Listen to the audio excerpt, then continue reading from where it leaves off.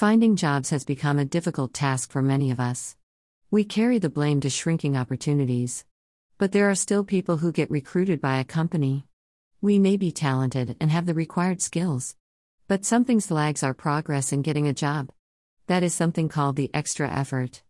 Have you ever heard of a story where the man who got the treasure? The person just gave something than the previous one did. The attention he has given ended up beneficially. What is the extra effort you need in the interview for any company? First, the way you present yourself. You have to be confident in your approach. The second is the quality of your resume you've given. You may have missed mentioning your required skills in a rush. That might make you feel panic.